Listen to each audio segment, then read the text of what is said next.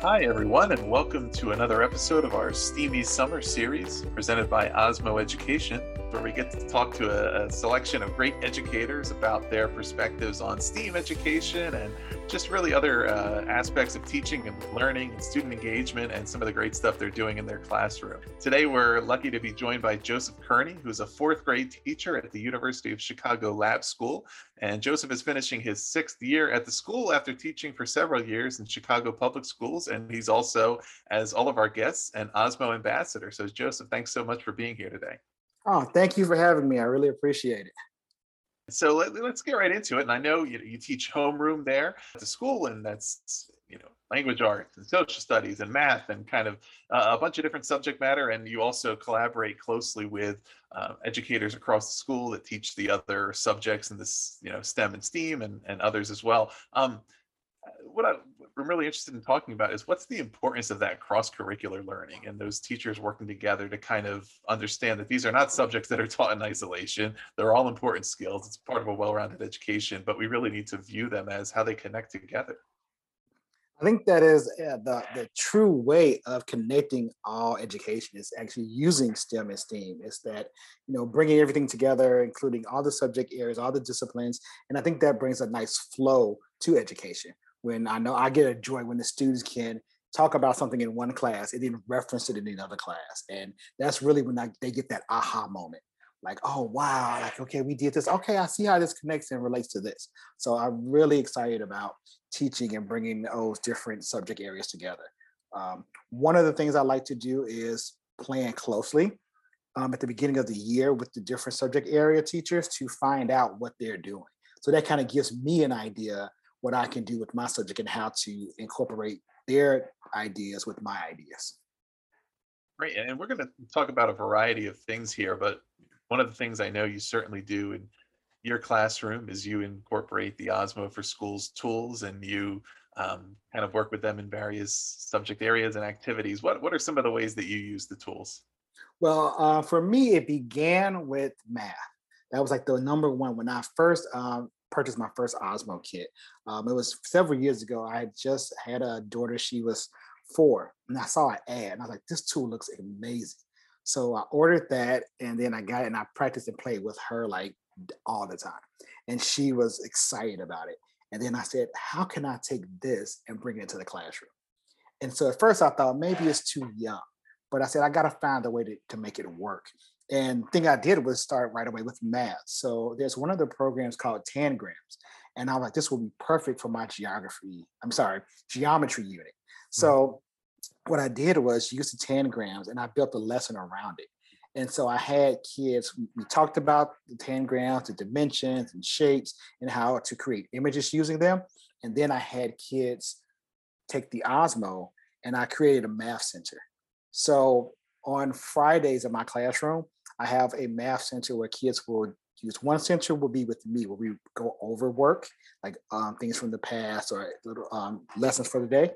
And then one where they work on advanced materials and independent work, and then one Osmo. So the kids would love that rotation of getting to the Osmo and trying to find the images based on the tangrams. And I have to say, at one point, they didn't even want to talk to me anymore. They just wanted the Osmo.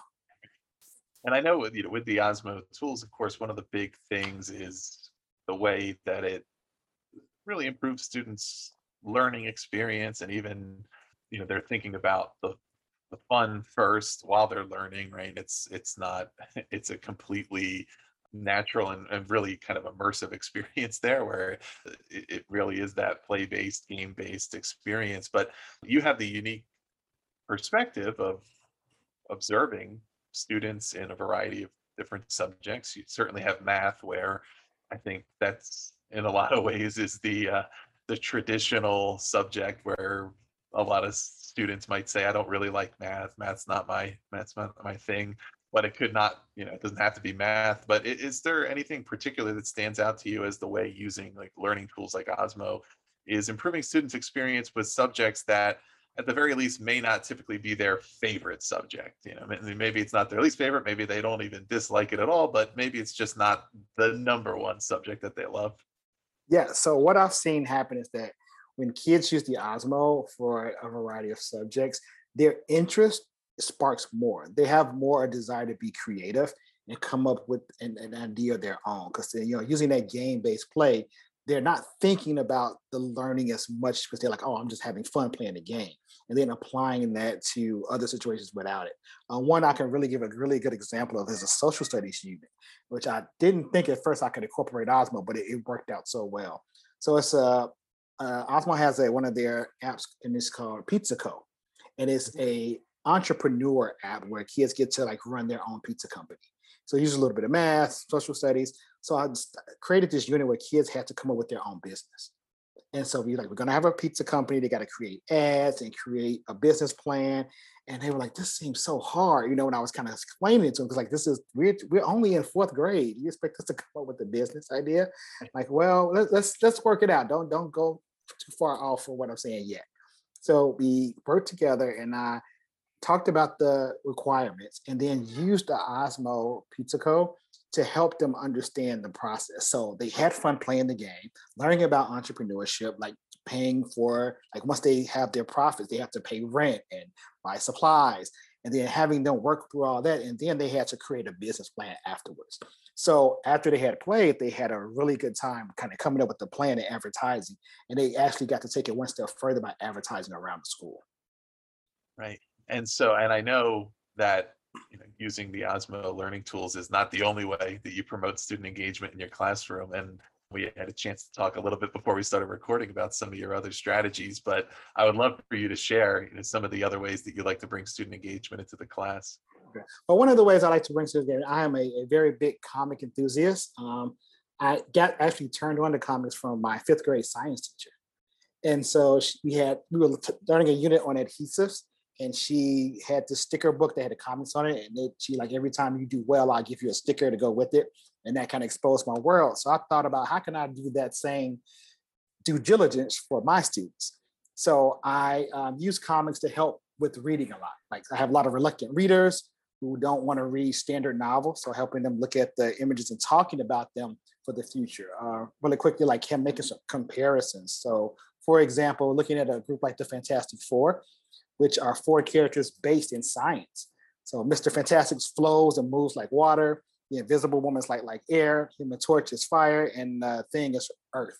So using them to read this to kind of open up doors about science and to engage with students. As you know, comics and the movies are pretty popular right now. So I already have a nice fan base usually when I start the class.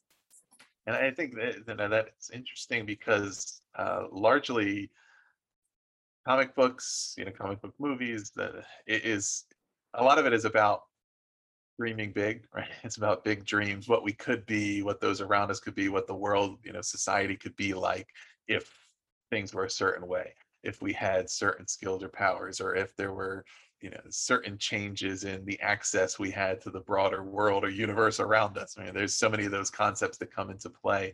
And I'm wondering how that kind of influences your thinking on some of the dreams you have for your students and for yourself in your career. I mean, what are some of the things when you obviously think about your mission and your role as an educator, what are some of the things you really dream about? Well, for my students, for sure, is I want them to be curious. I want them to question everything and to really have really deep critical thinking conversations and to just like plan and figure out how things work and what can they do and how to improve. So I believe in having a lot of conversations around everything, all the subjects I teach, as well as like all the tools I bring into the classroom. In my class, I call it a community meeting. A lot of people do morning meetings. I do a community meeting where we just talk about issues of the day. And so that helps them to get a pulse of what's happening in the world. We bring world issues like talked about protests, elections, and any current events and bringing all of that together. So my goal is that they'll be well educated to go into the future for any of their endeavors.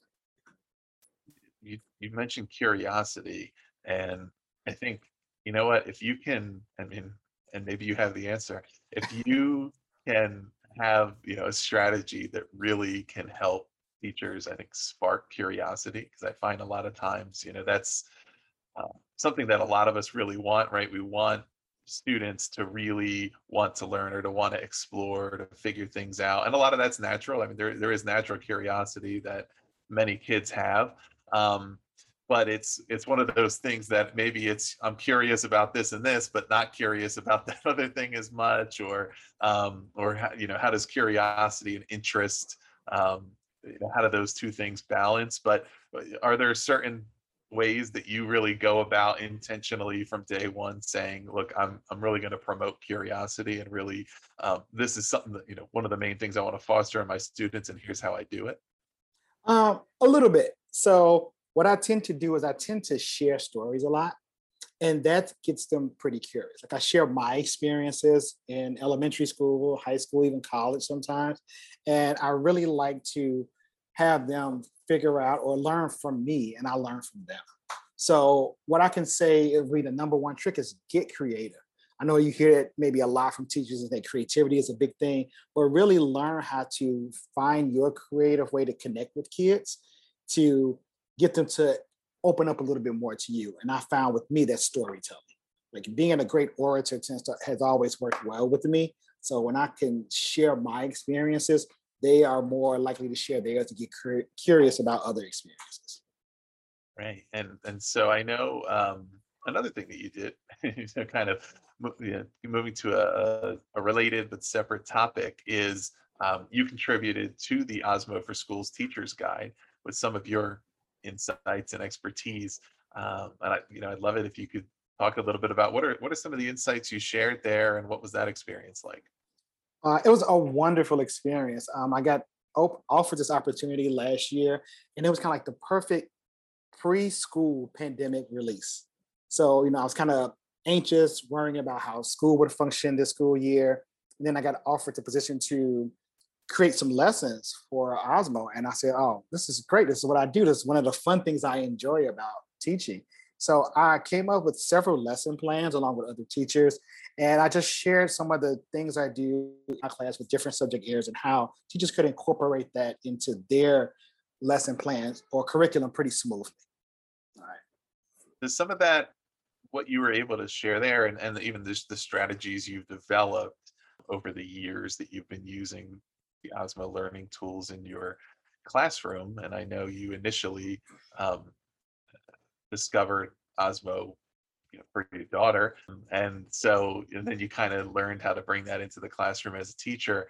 Did you, I guess, some of the ways that you articulate and explain some of your strategies, did some of that evolve in the same way that your understanding of it evolved, because you used it first as a parent at home, and then you of course have refined your teaching strategies over time and said, okay, I could see there's a lot of promise here for these in the classroom, but I'm sure each year you've learned something new.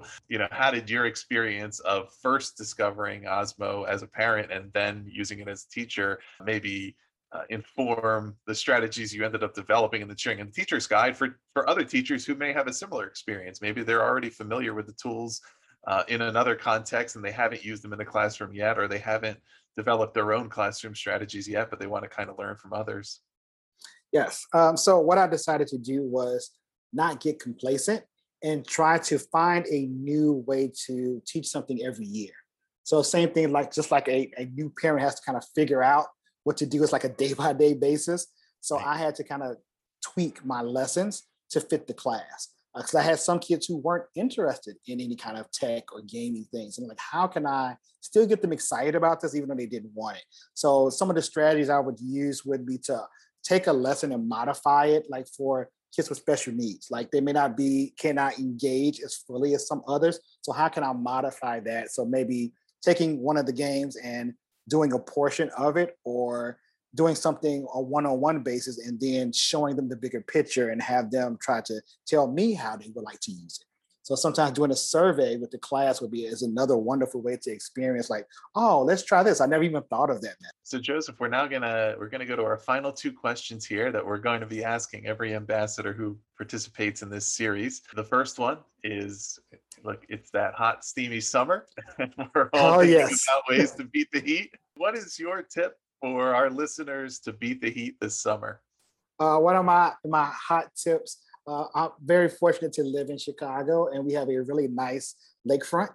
So taking a ride with the windows down, might be my favorite song playing, blasting it, and just cruising. And that's just love that to just, relax and just zone out for a little while.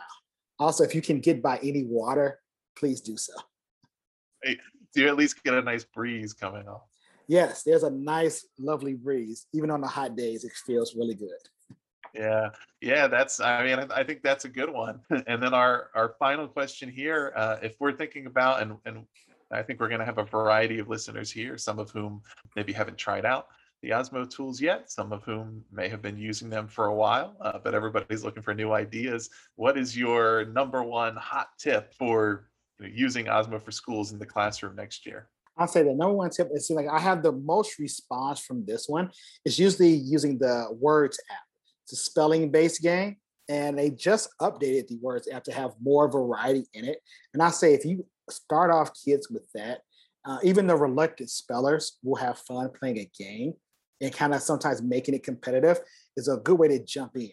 So like I start off with like word games naturally in the classroom and then evolving to the Osmo, and that usually brings people in. So my one hot tip is try Osmo words with kids, and that will sometimes spark interest. Well, thank you so much, Joseph, for being with us here today. Listeners, if you're listening on one of your favorite podcast apps, Apple, Spotify, Google, or anything else, make sure to head over to schools.playosmo.com to check out all the various tools and resources available, and keep listening to the rest of our series here, as we're going to have more great educators sharing ideas that you might want to use in your classroom. So, Joseph, thank you again for being here.